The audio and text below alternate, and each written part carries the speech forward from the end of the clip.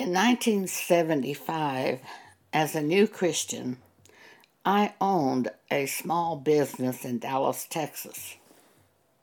It was in American Indian arts.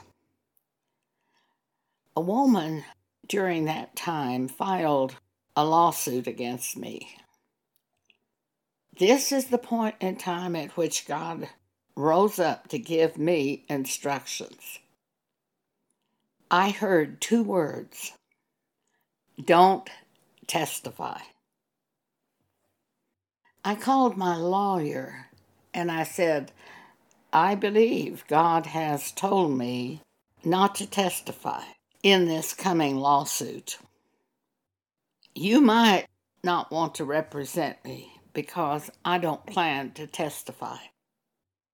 My lawyer said to me, "Oh, Joan, no, that'll be all right."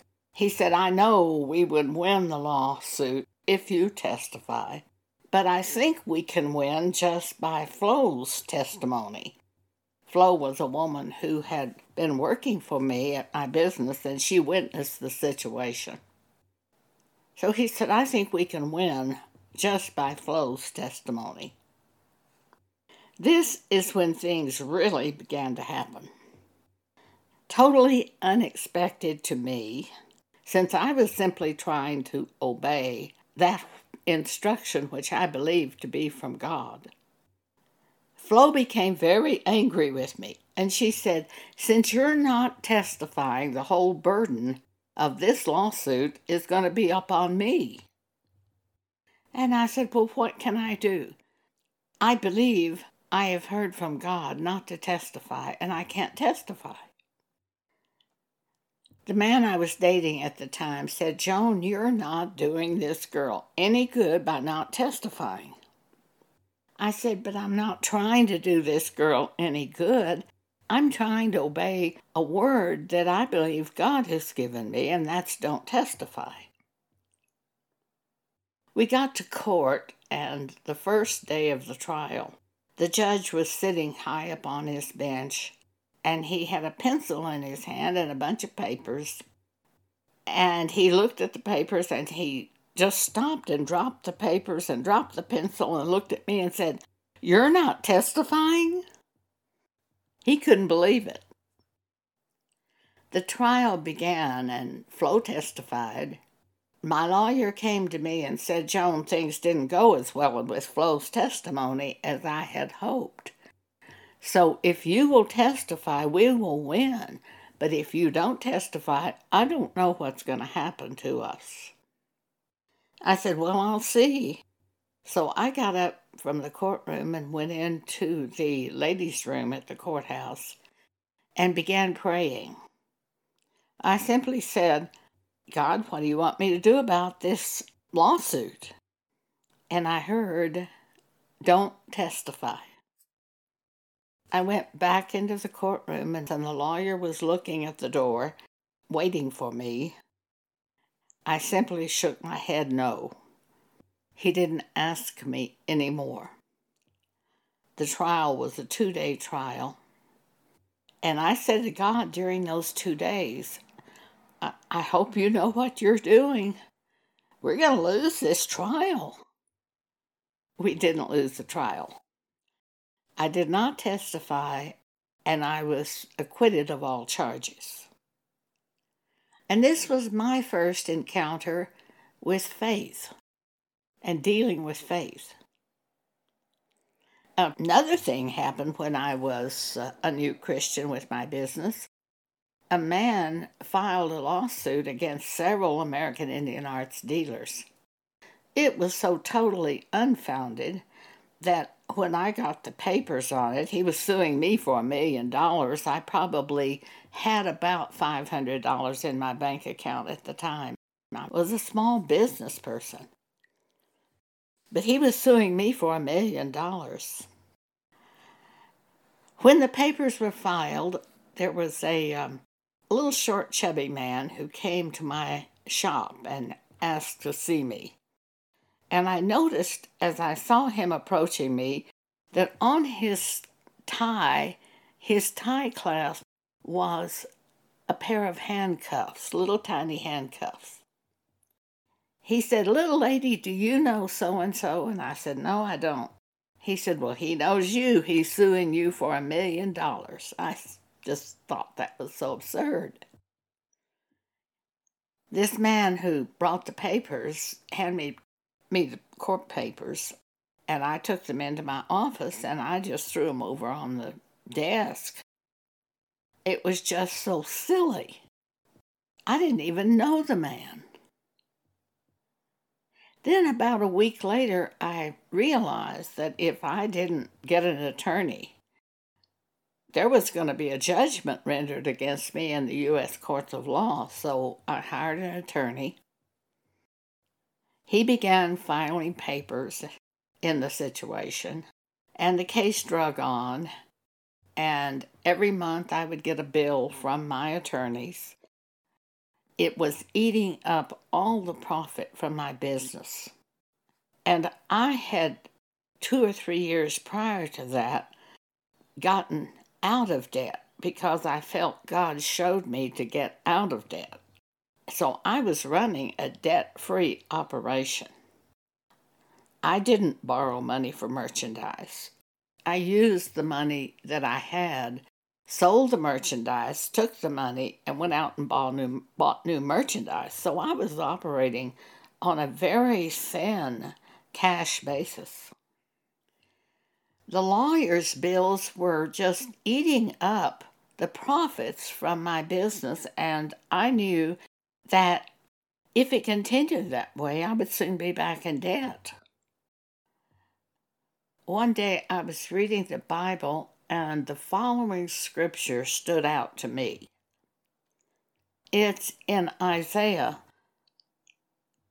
chapter 54, verse 17. "No weapon that is formed against thee shall prosper, and every tongue that shall rise against thee in judgment thou shalt condemn.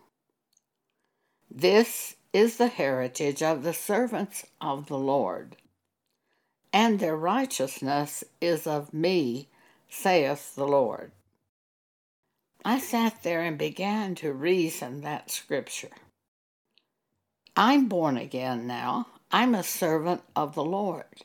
Therefore, this word applies to me.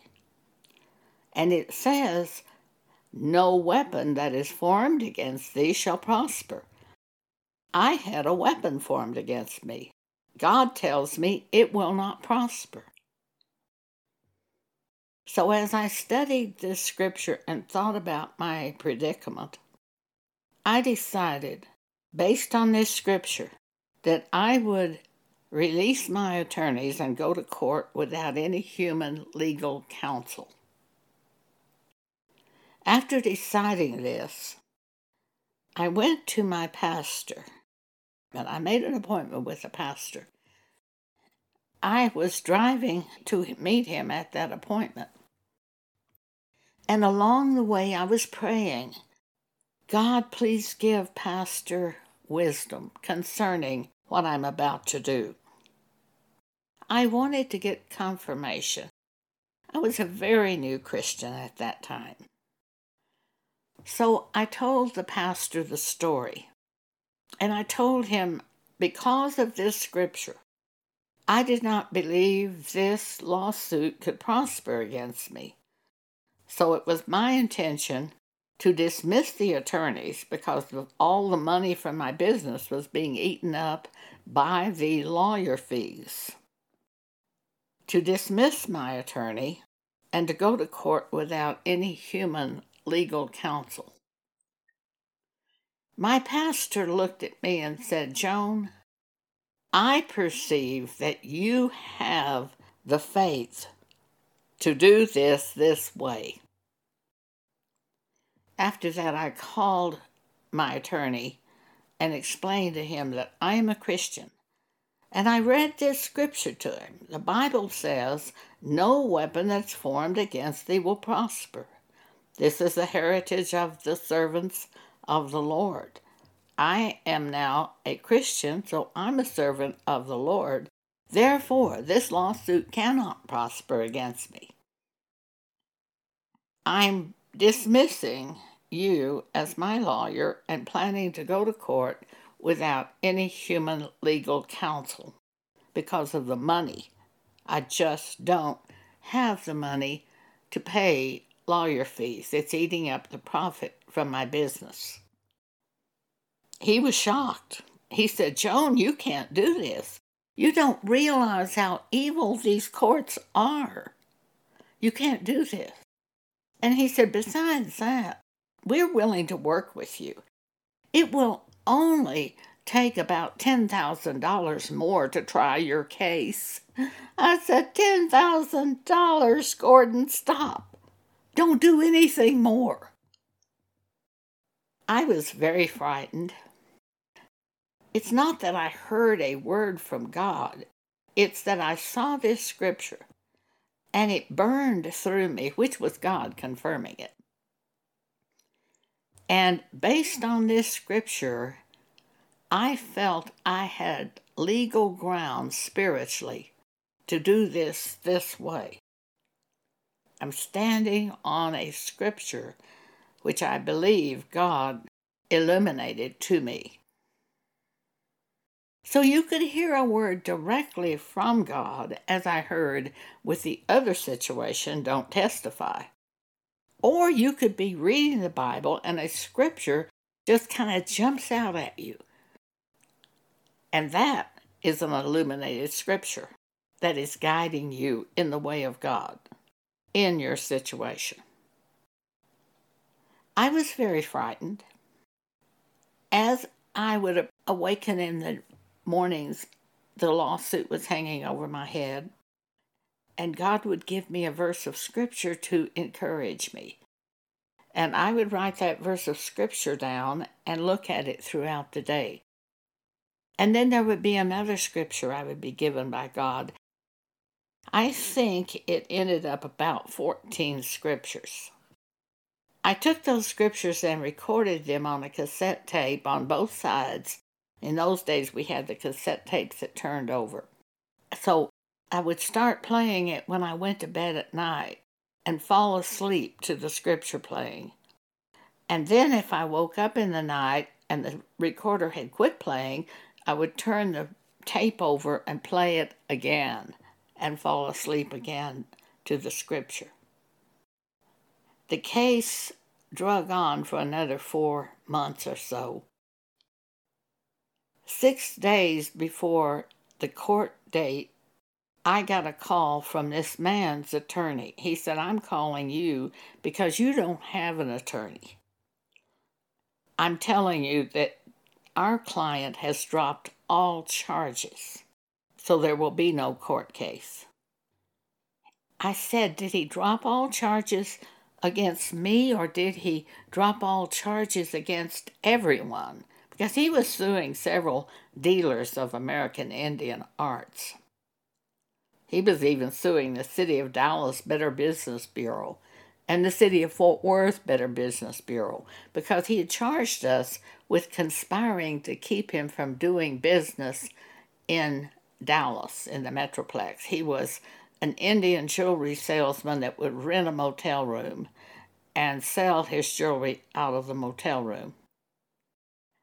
His lawyer said to me, no, he cut everyone loose. It was over. About 2 weeks later, my lawyer came into my business and said, Joan, I want you to know, we have discussed your case at the law firm, and we have decided that what you said happened because of this scripture. I wasn't trying to witness to this lawyer or a law firm. This was a big law firm, 28th floor of Bryan Towers in downtown Dallas. I wasn't trying to do anything but obey the scriptures and follow the scriptures and get out of this worldly predicament that had encircled me, and to do it God's way. When you follow God, there's a ripple effect. Notice in the first law case, my own people got mad at me. I didn't expect that. And in the second case, the lawyers unknown to me, discussed my case after it ended and decided that because of this scripture, that thing ended, that case ended. Now, we just do what God shows us, and it does the work of God. Every time we believe what God says and do it, and it's really God, every time it's really God speaking to us, and we believe it and do it, it is like a person throwing a rock into a pond and ripples go every way. You don't try to make ripples. It's an automatic thing. And there is an automatic spinoff, which touches many people usually when you decide to do anything. The examples for us in the Bible are Noah and Abraham. One time I heard a preacher read this scripture, and it was in a little tiny Sunday school class of about 8 people, so we had a lot of freedom in that class to talk and to respond. The pastor was in charge, and he read this scripture, Hebrews chapter 11, verse 7. By faith, Noah, being warned of God of things not seen as yet, moved with fear, prepared an ark to the saving of his house, by the which he condemned the world, and became heir of the righteousness which is by faith. And that pastor said, did Noah really condemn the world? I spoke up and said yes, and everybody was shocked. I don't think that pastor expected a response. I said, yes, Noah condemned the world because he believed God, and the world did not believe God. Therefore, by building the ark, he condemned the world. And that's the way it is anytime any one of us does anything that God tells us to do. It not only can bring salvation, but it also condemns those people who do not believe God. One time Pam Paget went to her singles class at church and talked to a woman, because this woman was twice divorced, and Pam gave her scriptures concerning adultery and how it would be adultery if she remarried. I don't know the exact scriptures Pam gave this woman, but I know Romans chapter 7 says it will be adultery if the divorced woman remarries. We will stop and just look at that scripture for a moment. Romans chapter 7. Start at verse 2. For the woman which hath an husband is bound by the law to her husband so long as he liveth. But if the husband be dead, she is loosed from the law of her husband. So then, if while her husband liveth, she be married to another man, she shall be called an adulteress. But if her husband be dead, she is free from that law, so that she is no adulteress, though she be married to another man. I know at some churches they would say, we don't go by the law anymore. We don't go by the law of Moses concerning the sacrifice of animals for sins, as they did in the Old Testament. But we certainly go by the laws of God as set forth for us in the New Testament Bible. This is Paul speaking to the New Testament church by the authority of God as an apostle. And it is written in the Holy Scriptures, which cause us to be wise to salvation, to understand what to do on this earth as we live here. So reading it once again in light of that, for the woman which hath an husband is bound by the law to her husband, so long as he liveth. But if the husband be dead, she is loosed from the law of her husband. So then, if while her husband liveth, she be married to another man, she shall be called an adulteress.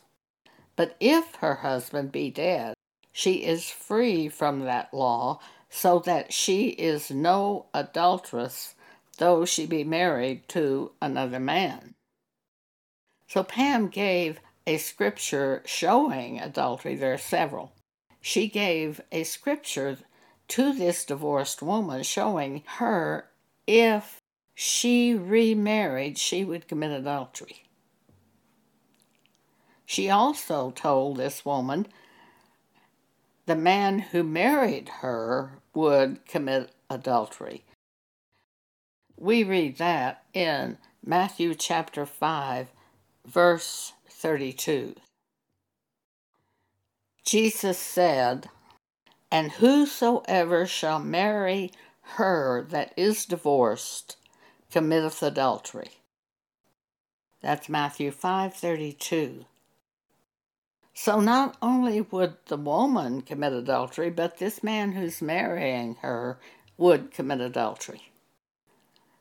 After Pam shared this with this woman from her church group, this woman said, "I don't care what the Bible says. I know what I believe." Pam was so shocked that a person who attended a church would not care what the Bible said.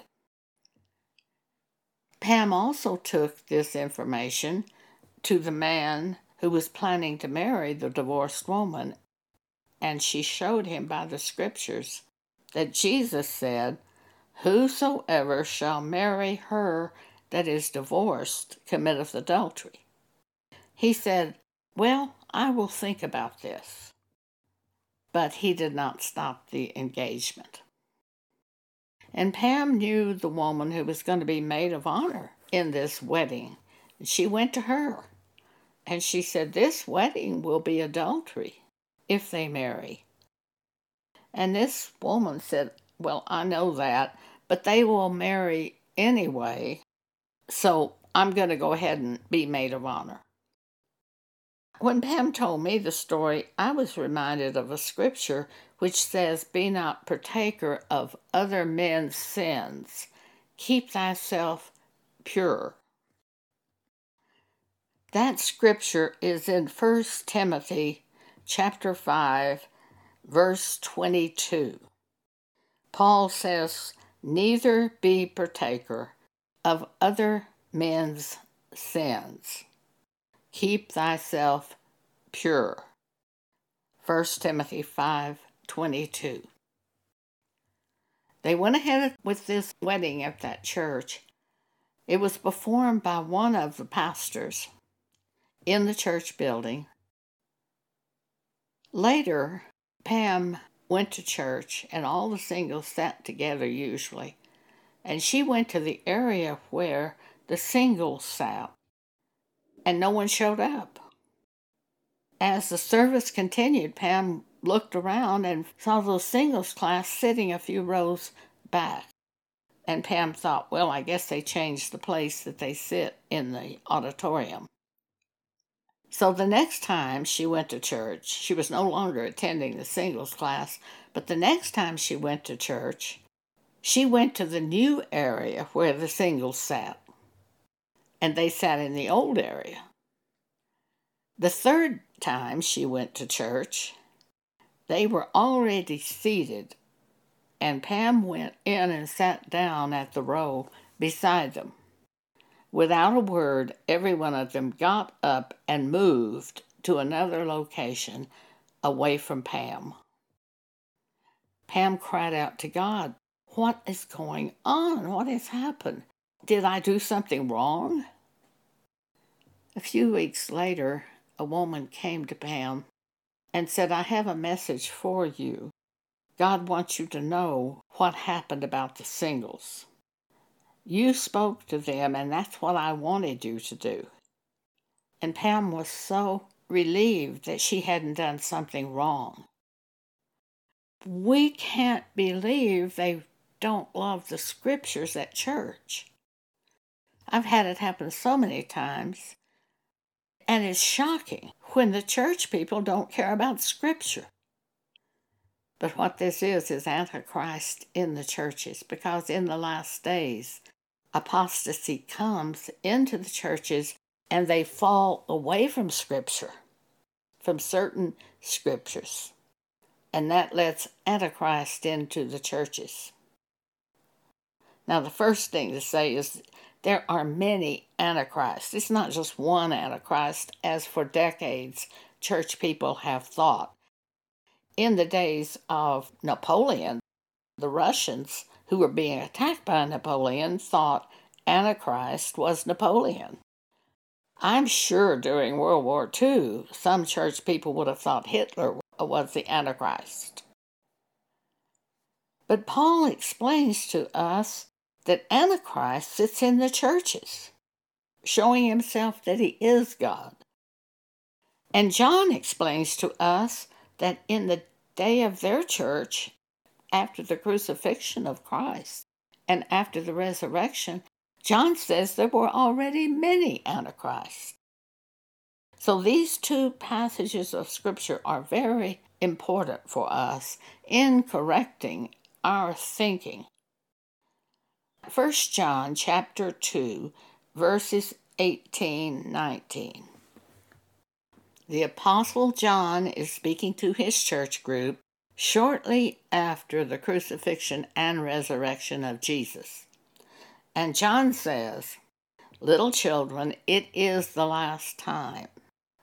And as ye have heard that Antichrist shall come, even now are there many Antichrists, whereby we know it is the last time. They went out from us, but they were not of us. For if they had been of us, they would no doubt have continued with us.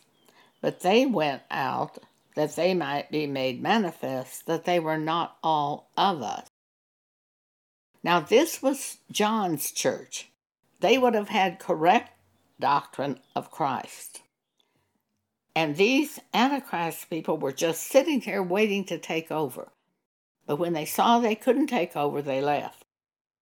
We have another example of this kind of thing in Acts 20, because they were just waiting for Paul to leave so that they could bring in perverse doctrines, and he knew that.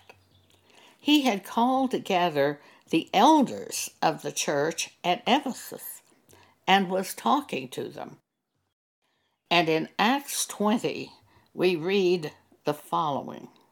Verses 29 and 30. Paul says, "For I know this, that after my departing shall grievous wolves enter in among you, not sparing the flock. Also of your own selves shall men arise, speaking perverse things, to draw away disciples after them." And in 2 Thessalonians chapter 2, Paul tells us about the apostasy in the churches that has to come before Jesus returns.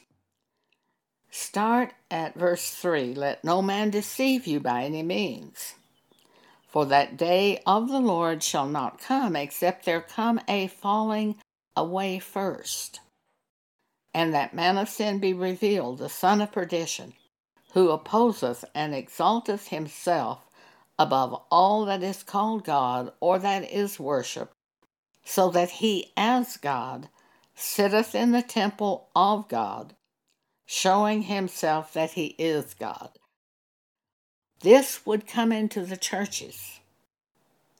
And he said it's a falling away. In 1982, I was reading this scripture, and God spoke to me about it and said, the falling away are not individuals leaving the church. The falling away that Paul is speaking of are the churches falling away from scriptures. And when they do that, it allows Antichrist to come in and take over in that church group. It is in the churches, not in the governments of men. It's in the churches. Because it says, who opposeth and exalteth himself above all that is called God, or that is worshipped, so that he as God sitteth where? In the temple of God, showing himself that he is God. It's apostasy in the churches, the end time apostasy in the churches. In the NASB Bible, they even use the word apostasy, showing in the churches. Back to the subject of Noah. Genesis chapter 6, verse 5. And God saw the wickedness of man was great in the earth, and that every imagination of the thoughts of his heart was only evil continually. God sees the same thing about this today. How do we know that? Because Jesus said at the end of the world it would be like the days of Noah. They would be eating and drinking, marrying and giving in marriage until the flood came and took them all away. It would be like that. So let's look at this again. Genesis 6, verse 5. And God saw that the wickedness of man was great in the earth, and that every imagination of the thoughts of his heart was only evil continually. And it repented the Lord that he had made man on the earth, and it grieved him at his heart. And the Lord said, I will destroy man, whom I have created from the face of the earth, both man and beast and creeping things, and the fowls of the air, for it repented me that I have made them. But Noah found grace in the sight of the Lord. So God made a way of escape for Noah and his family. Verse 11 says, the earth also was corrupt before God, and the earth was filled with violence. I always think about this when I see the television news and see all these protests and the violence and the looting of stores and the murders and robberies and knifings of people and the shootings that go on and the corrupt policemen and the corrupt protesters, both sides corrupt. The violence in the heart of man. And Jesus said that it would be like that in the end times, as it was in the days of Noah. So the violence should not surprise us. The earth also was corrupt before the Lord, and the earth was filled with violence. And God looked upon the earth, and behold, it was corrupt, for all flesh had corrupted his way. I believe that means the way of God upon the earth. And God said unto Noah, the end of all flesh is come before me, for the earth is filled with violence through them. And behold, I will destroy them with the earth. Make thee an ark of gopher wood. God's going to make a way of escape for Noah. Before God destroys the heaven and earth, those elect of God who are living on this earth will be removed from this earth and taken to the new heaven and the new earth. We read that in Matthew 24. Jesus says in Matthew 24, starting at verse 29, immediately after the tribulation of those days shall the sun be darkened, and the moon shall not give her light, and the stars shall fall from heaven, and the powers of the heavens shall be shaken. And then shall appear the sign of the Son of Man in heaven, and then shall all the tribes of the earth mourn. Now, why would they mourn? Because they're doing all these wicked things. We know that by what we see on television. They're doing all these wicked things against God. So they will mourn when they see Jesus coming. For they shall see the Son of Man coming in the clouds of heaven with power and great glory. And he, Jesus, shall send his angels with a great sound of a trumpet, and they shall gather together his elect from the four winds, from one end of heaven to the other. So before God destroys his present heaven and earth, the elect of God will be removed. It's not that the apostate churches will be removed. The elect of God will be removed. The apostate churches will be destroyed by Jesus at his coming. We read that in 2 Thessalonians chapter 2. Please turn to that with me. Verse 8. And then shall that wicked be revealed, whom the Lord shall consume with the spirit of his mouth, and shall destroy with the brightness of his coming. And in this section of Scripture, Jesus is talking about the Antichrist in the churches.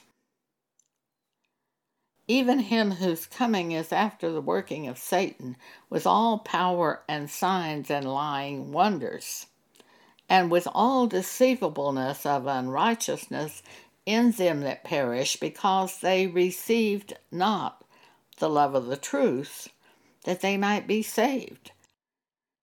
They loved their churches more than they loved the Scripture. So they departed from the Scripture and set up another doctrine and cast aside certain portions of Scripture. If they had loved the Scripture, they would have clung to the Scripture and been saved. But they didn't love the Scripture. They loved some of the Scriptures maybe, but not all of the Scriptures. So they went along with the apostasy in that church group at the end time. Verse 10. And with all deceivableness of unrighteousness in them that perish, because they receive not the love of the truth, that they might be saved.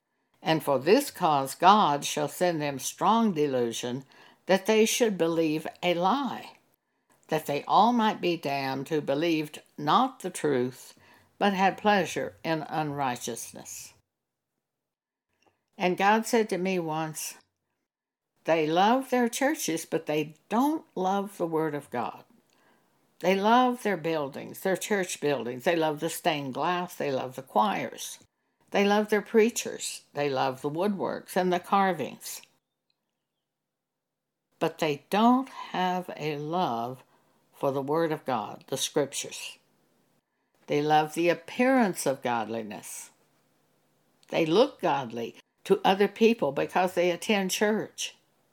They look godly to themselves because they attend church. But they don't have that inner love for the Word of God, such as, whosoever marrieth her that is divorced committeth adultery. They don't have a love for that. Therefore, they explain that away and reason it away and marry divorced women and approve other men who are marrying divorced women, and they cast aside the Word of God. That is the apostate church. Jesus is coming for the elect of God to take them into the new heaven and the new earth, which has been prepared by God for the elect of God. Thank you for allowing me to share this with you today.